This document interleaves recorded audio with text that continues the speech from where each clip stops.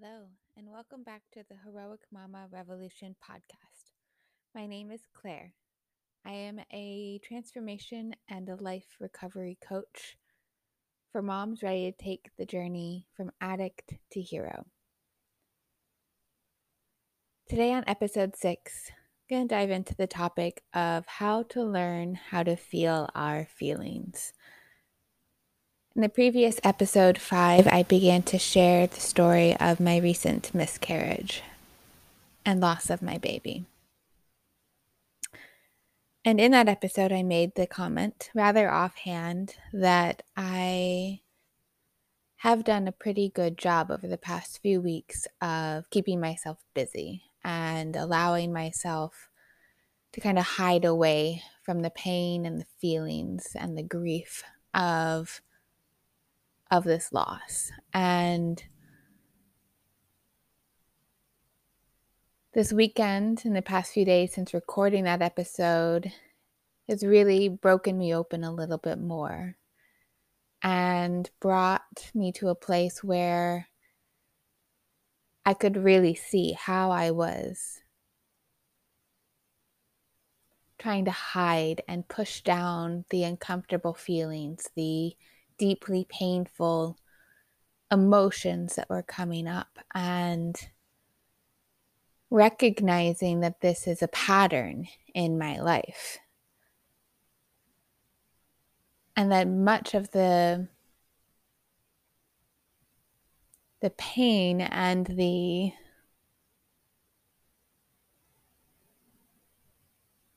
stuckness of my life is the fact that each time something has happened, each time something traumatic or big and painful has happened, and I've allowed myself to enter into this pattern of dealing with it by busyness and distractions, and previously through the numbing with alcohol and food and all other kinds of things, right? I never fully dealt with the pain and the grief and all of the emotions that came with that experience. I shoved them down and shoved them down and shoved them down for my whole life.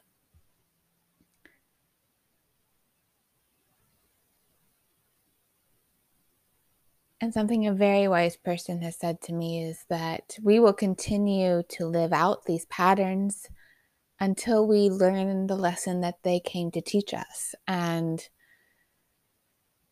that each time we go through something and we don't learn the lesson that experience was brought to us to learn, the next time it will hurt a little bit more. And it hurts a little bit more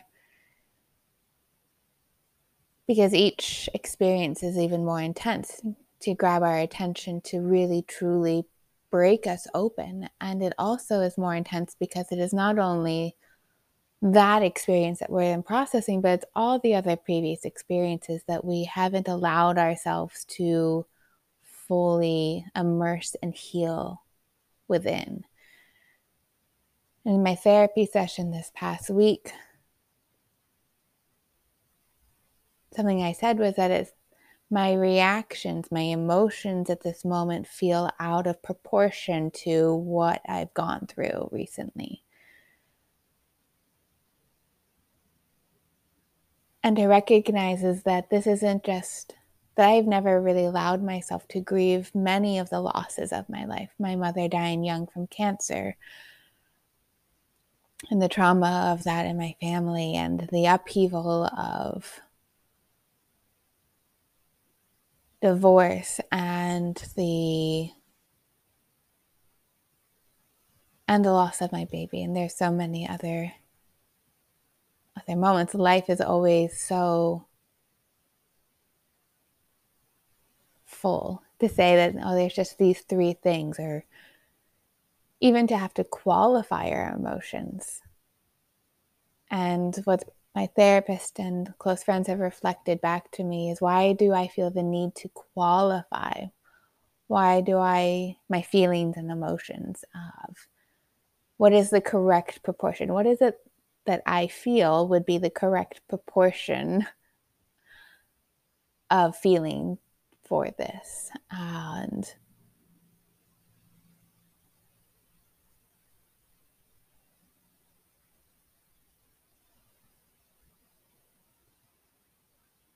I don't have a clear answer.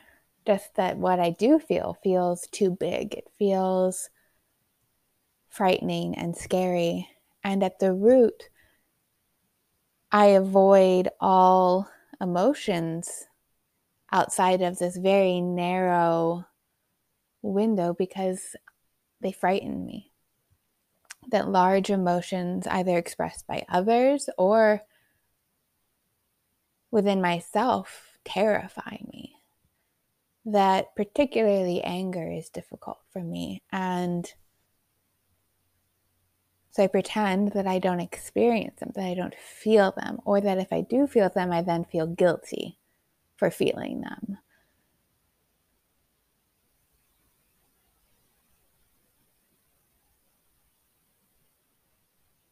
What I think that it's important about for us to begin to talk about is to just bring awareness to this. I think that a lot of times I don't share about my experience with feelings and emotions because I feel like I'm the only one. I feel like I look outside of myself and I see others like they do such a great job expressing themselves and they seem perfectly okay with just feeling things. And I often just, I'm taken aback and I kind of marvel, especially people that move in and out of the quote unquote negative emotions that we as humans have created these contracts of positives and negatives, good and bad, but that there are in fact nothing good and bad. All emotions are equal and valuable and necessary. And it's only when we have a story that something is good and so we want more of it and then the other is bad, so we should feel shamed and do what we can to not experience those bad emotions, that this angst is created within us. And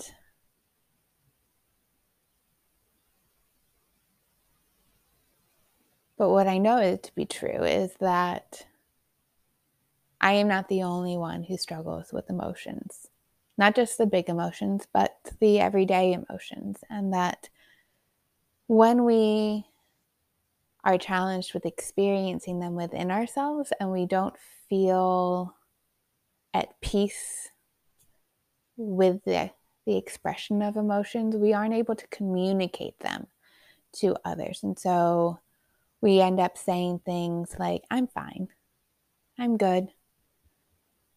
Like people will ask you in seasons of grief and challenge, how are you doing? In fact, somebody who I work with at the Phoenix just sent me a message to check in. Hey, how are you doing? And my gut reaction is to say, I'm fine.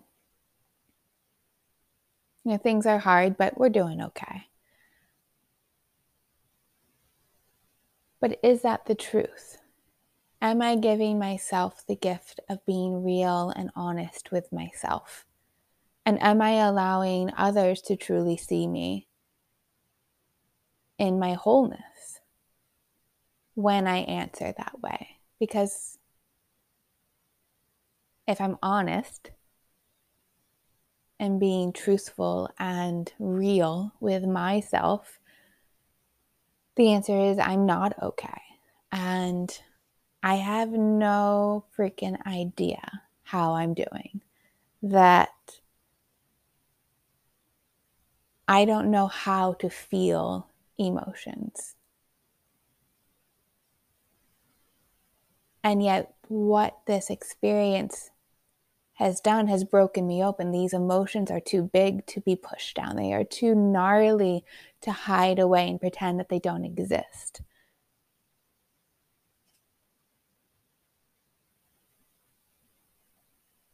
And so it puts me in this place where I feel unsure. What do I say? What do I do? How do I respond? to such simple queries as, how are you doing?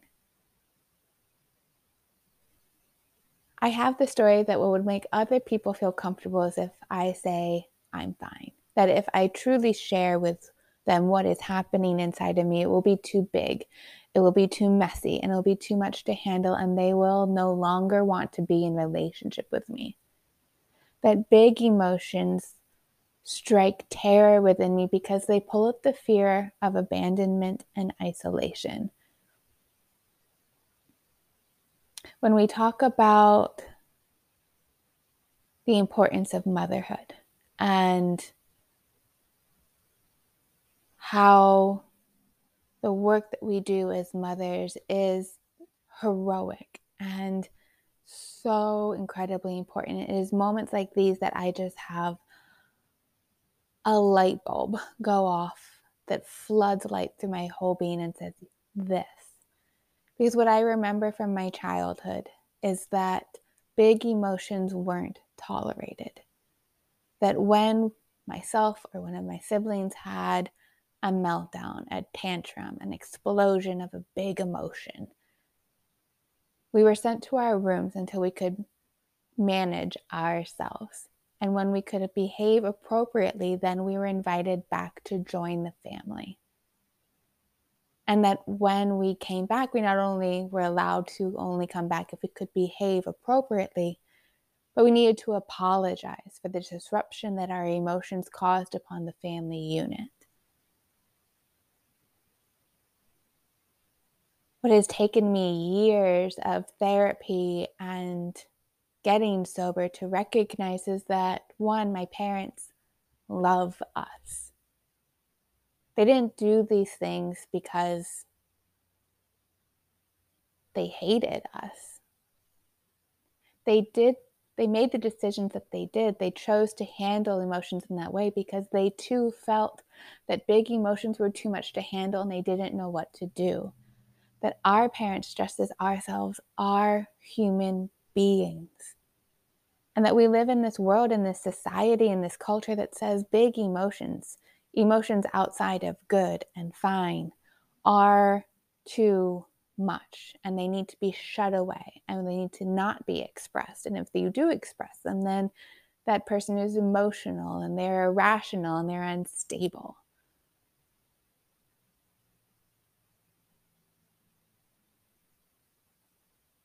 This brings me back to this moment now, and the importance of doing this inner work is so that I can be a part of a different way of modeling and leading for my son and the generations that will come after me, where we can say emotions aren't bad and you are not too much if you feel them, when you feel them, not if, when emotions come up and you express them as you feel you need to express them, you are not too much and you will always belong. As human beings, we are at our roots part of the beautiful network within Mother Nature. We are ourselves animals. And our animal brains are wired for connection, for belonging. Our physical survival is predicated on our belonging within a tribe. Out there in the wild nature, we need a tribe to survive. So when these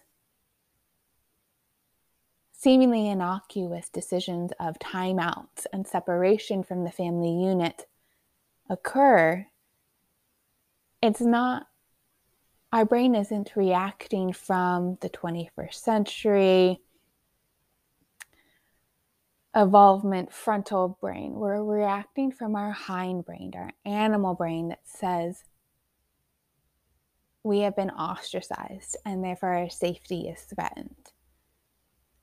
So we wire a story, we create neural pathways that make the connection between big emotions and our sense of safety on a physiological level. And when this neural pathway, this story is grooved in time after time after time after time, we create an existence, an experience of living where even the thought of a big emotion triggers that fear, that animalistic fear and terror, that we feel that our safety is threatened. And so what we do is we create the conditions where we never experience the full emotion.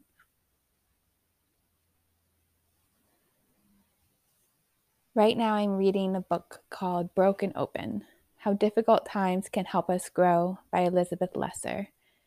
And in this chapter I was reading this morning, she talks about this, about how we as humans, as brilliant and magical humans who are designed to live, which means staying safe, over time create patterns and these behaviors that at one time kept us safe, that at one time served a purpose, but now, years down the road, are keeping us trapped. They're keeping us trapped in this very shallow bubble, and it's not allowing us to fully live. And in fact, if we don't learn how to break open and break apart from those patterns and bust through that shallow end into the deepness of our true potential,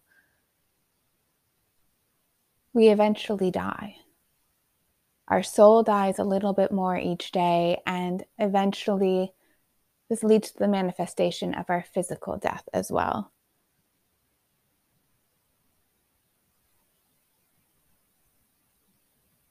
I want to read just a quick excerpt from this book.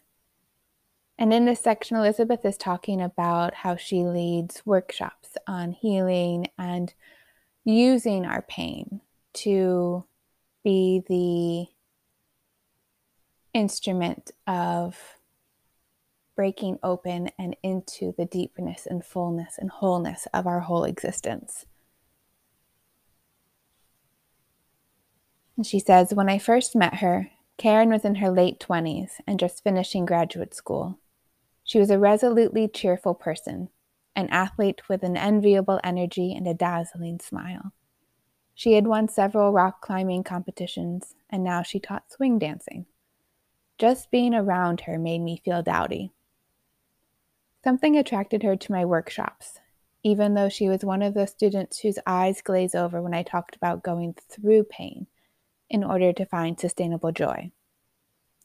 I've been beat-bopping past pain so far, she said on one class, and I aim to keep on dancing. Yet Karen kept dancing back into my classes, where all I could do was witness her resistance and gently point out that her failed relationships and her complex feelings towards her family and her unhappiness at work would persist until she stopped trying so hard to bebop past pain.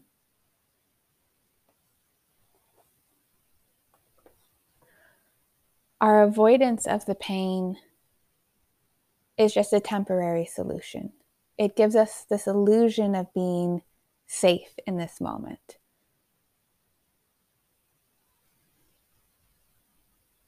But the pain is always there. And what I recognized in myself in these past few weeks was that I was slipping back into an old pattern of just always being busy, because I was afraid. I was afraid that there'd be a moment of stillness where the pain could break through again.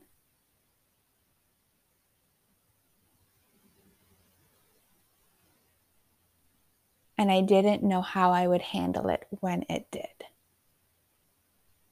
That even though I had just gone through a labor and delivery of our baby at 18 weeks, and my body was still healing, that I had needed to go back into the hospital again, and I was still bleeding and still cramping, I still pushed myself. That even though all of that happened, we hired movers to get the rest of our stuff my stuff from my old place to bring it to our new home. That even though I had just gone through all of that, I had our entire house cleaned and unpacked and settled. That even though I had just gone through all of that, we still had 3 square meals cooked from scratch every day, did laundry every day, worked in the garden every day. Busy, busy, busy. And to the outside world, that looked good. She's getting back to life. This isn't going to keep her down long, I heard people say. Except for those core few that were close to me and who've been on this journey with me for a while and know my coping mechanisms and could see the fractures that I was so desperately holding, grasping to stay closed with all of my might. We have these experiences and they break us open, and we have a choice. We can allow ourselves to remain open and to figure out how to handle and how to feel in this new existence. Or we can choose retreat, can gather up the pieces that have broken open and frantically shove them back together and hold them together and will them together and say no, and feel the fear, feel that tension that you walk through the world with.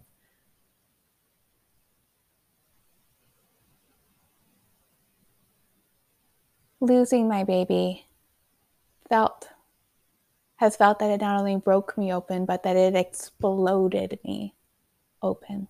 That the pieces shattered into smithereens. There was no hope of putting anything back together.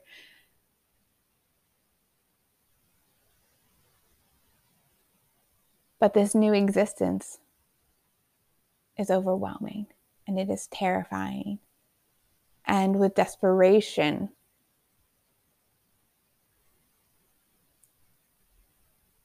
I returned to old patterns. But life kept happening. It kept pushing me back to that edge. It kept pushing me, and I kept screaming out, why? Why does this have to be so hard? Why can't things just go easy one day? Why another email, another phone call?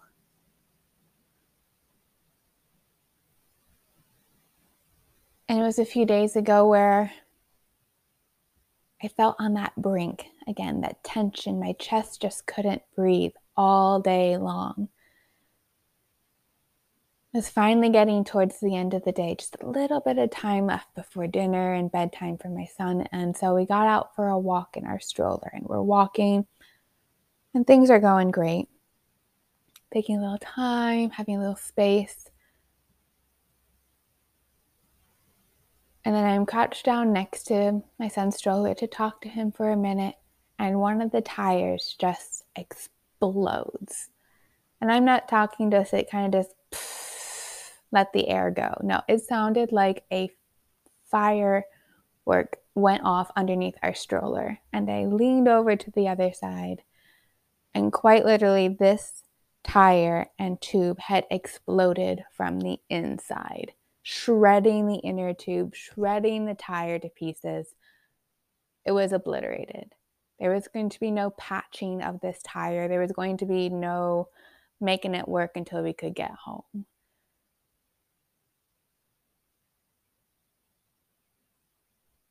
And it was just like this moment of awareness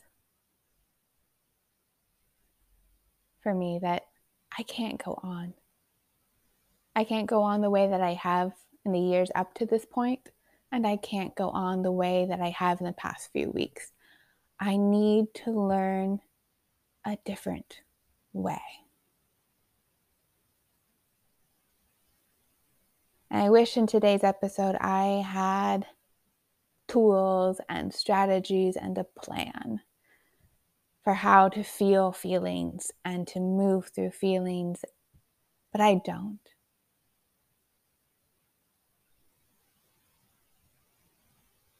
In this, I am beginning at the very beginning.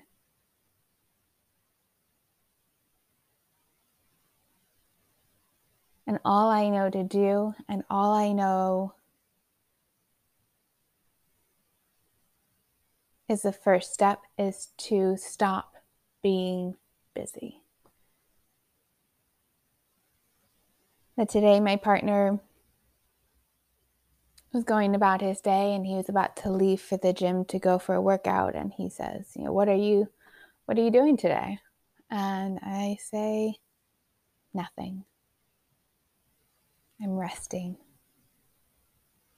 I chose to communicate to my community that I'm not doing well and that I need help.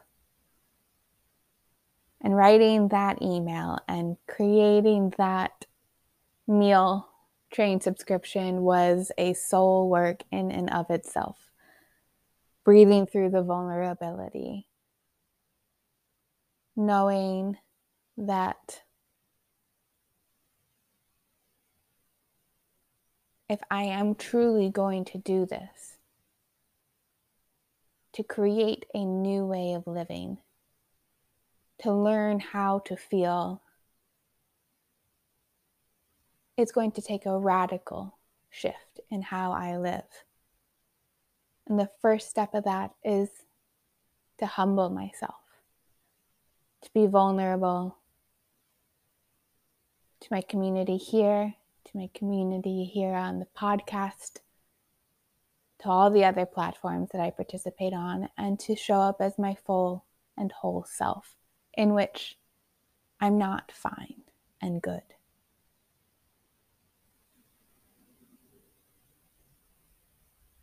To recognize that when we have gone an entire lifetime without feeling, where we've avoided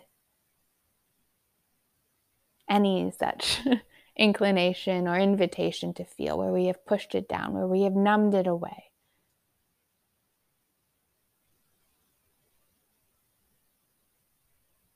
will require deep work.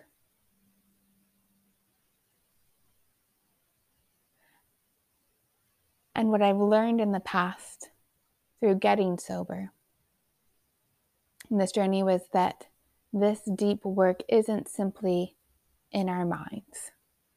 It isn't simply in our souls. It's also in our bodies. The physiological healing, the psychological healing, and the spiritual healing.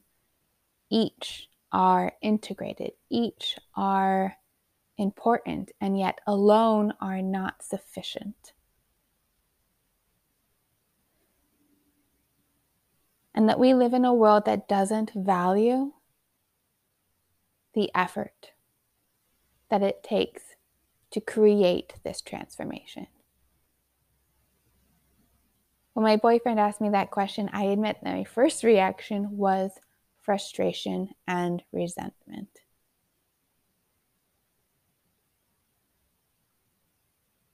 That he would love to see me up doing and being in the world in the way that I have been in the past few weeks, because that is what we know. And that when he sees me have energy, to him that means that I'm feeling good and feeling better. And what I have to communicate to him and to myself and continue to hold this boundary is that this work is important. And that right now I'm not quite sure what it means and what it looks like.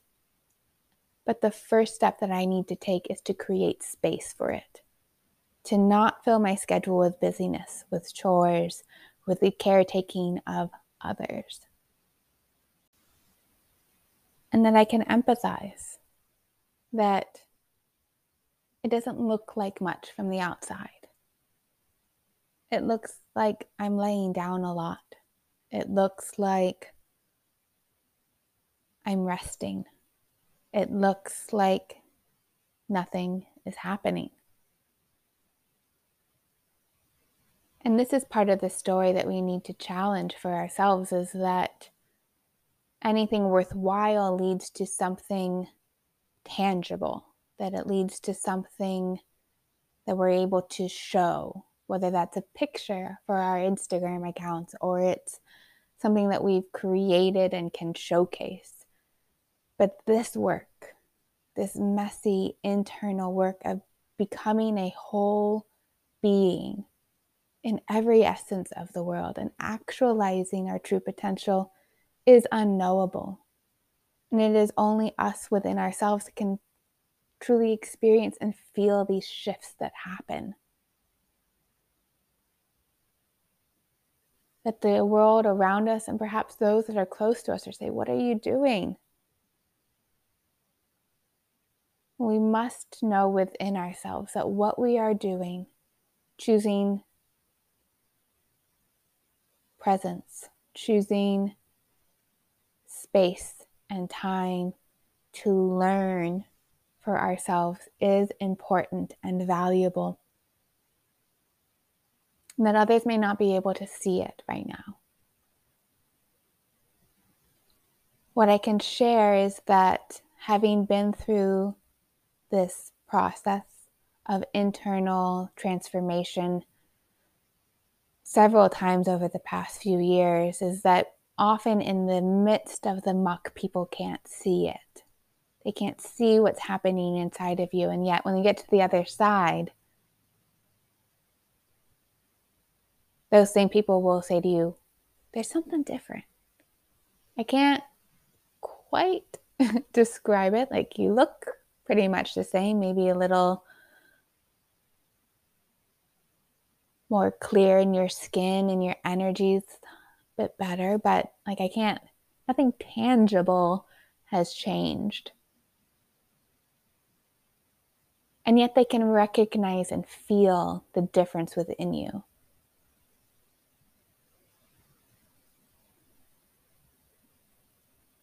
Not that we should ever embark on any of this work for anyone else, but to simply hold that this work is important, but others may not be able to see the value of it until you have been through it. That it's important for us to fully own the sacredness of this work, to be able to set up boundaries and to say, "I'm not doing anything." Creating space. I'm going to practice feeling emotions. And it sounds strange to say that, practice feeling emotions.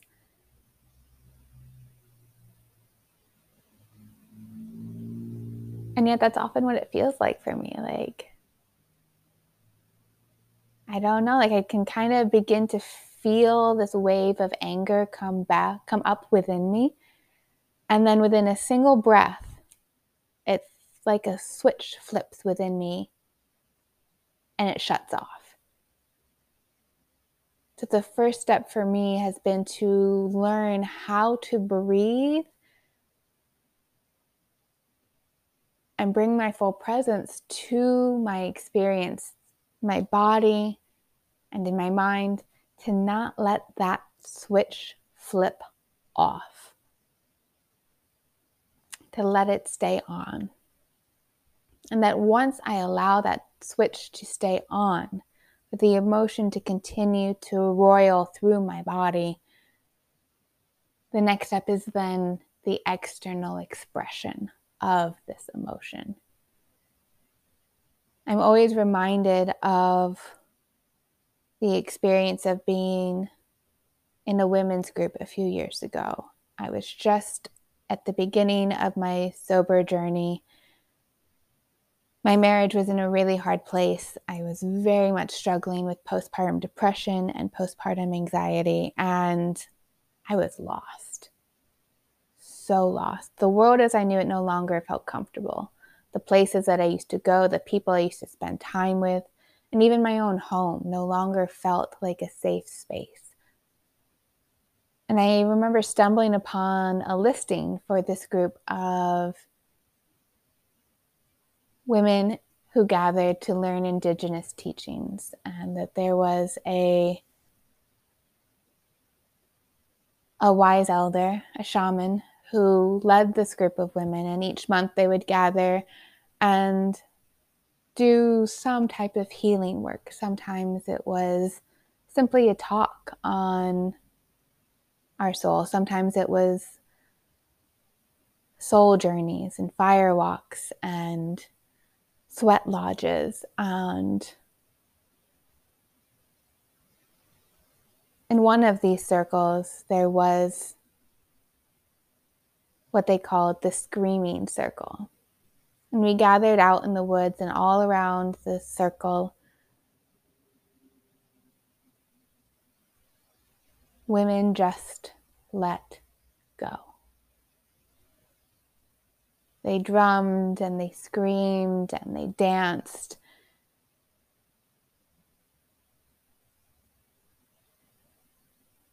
And in that moment, I was still so much in my head. I was still so much in my terror, in my conditioning, that I couldn't find a way to participate that felt comfortable.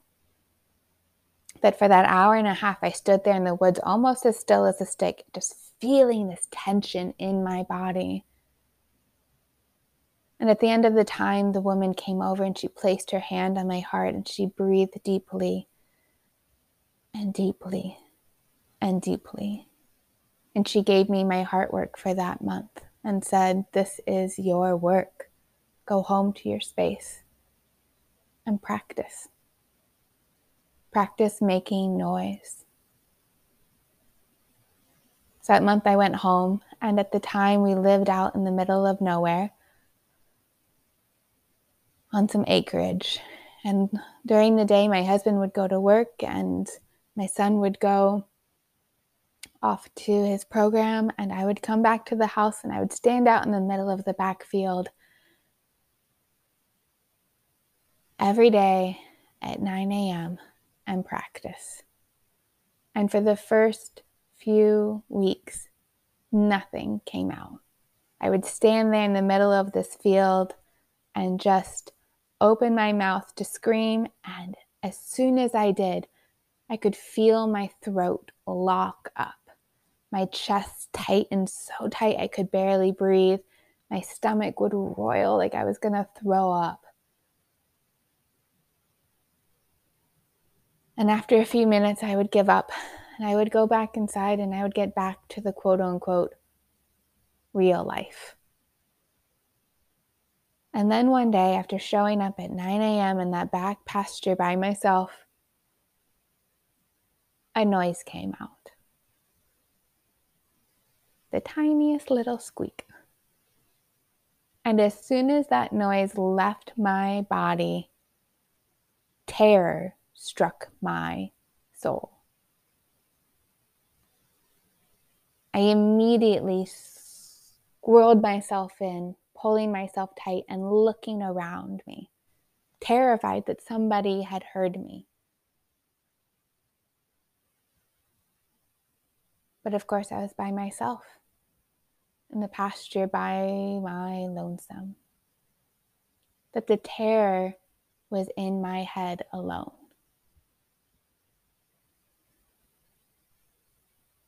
The next day I showed up. The next day I showed up. And each time my throat got a little less tight.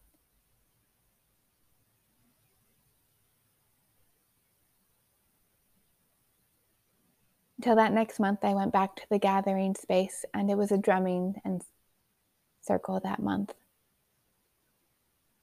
And I sat around this circle, a huge bonfire in the center and the women drumming around me, and I sang out loud. I didn't sing out loud alone. That next step is still to come. But there amongst this group of women, I was no longer a terrified, stick. That I had breathed life into my soul and allowed my soul to express itself with noise in this world.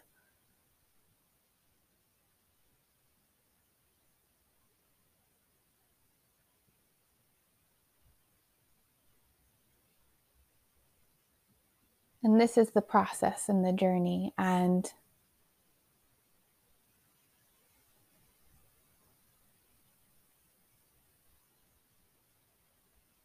the gift. That I hadn't recognized how in so many ways over the past year and a half of not gathering with those women in that spaces and continuing to challenge myself to expand and to grow, how I had locked myself back into old patterns and coping behaviors and mechanisms.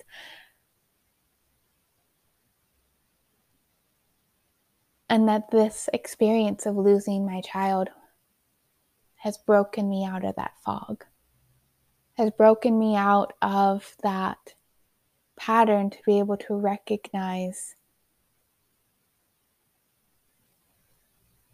that I had been living shallowly again.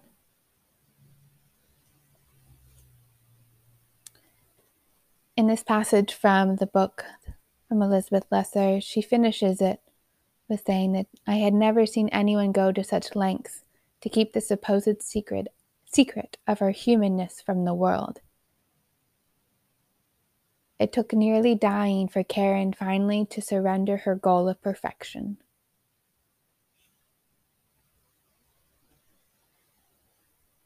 So much of the resistance to allowing myself to feel these emotions is the story that I need to know how to handle them. If I knew how to handle them, if I had a plan, then I would feel more comfortable with allowing myself to feel. That when that emotions feel big and messy and they feel like they threaten my need for control, and that my control is the length to which I go to in order to feel safe. But safe isn't what I think that it means. That safe in that way means to be locked away and to become a shell of my true self. And it hasn't been my death that is awakening me to these patterns. It is the death of my mother. It is the death of my cousins. It's the death of my grandmothers. It's the death of my son.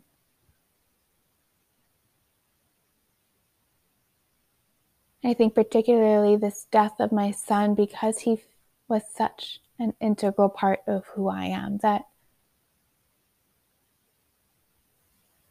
has truly broken me open in a way that feels radical in its finality. That there will be no going back to how things were before. There can be no return to life as it was.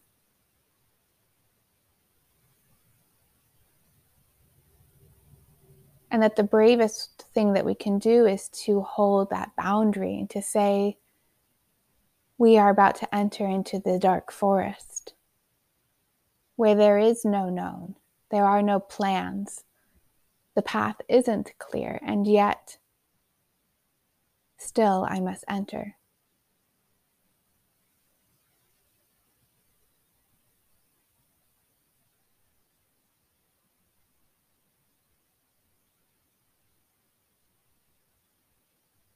Learning how to feel our feelings and emotions is gnarly and overwhelming, and it is isolating. And it's that final piece that brings me here today to talk about this step on my journey. We take the isolation as a must, that in order to do this type of work, it requires us to do it alone. And I'd like to challenge that story for myself and for others, and to ask, can we hold it within the energy of a yes and, rather than an either or. Either we do this work and we do it alone, or we don't do it at all. This is the story which we currently live our lives by in this modern society that we have. And instead, as heroic mothers, choose a yes and. Yes, I am committed to doing this work, and it is necessary and needed for the sustainability and the success of this journey that I do not do it alone. That none of us are alone.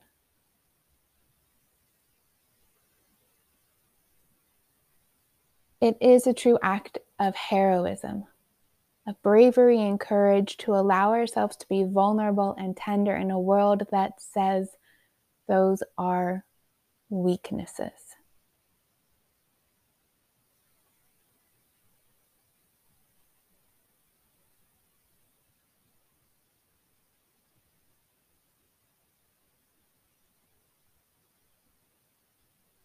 The journey of a hero is of the evolution of an individual. But here together we are part of a revolution. We are a community of sacred sisters, and together we will transform this world. If this message speaks to you, if it resounds with some part of your soul, I would love to connect. You can send me a message over on Instagram at the Heroic Mama. At Heroic Mama Revolution. I would love to be able to connect, to support each other, and to continue this work together in community. Thank you for being here with me, and I'll catch you on the next episode.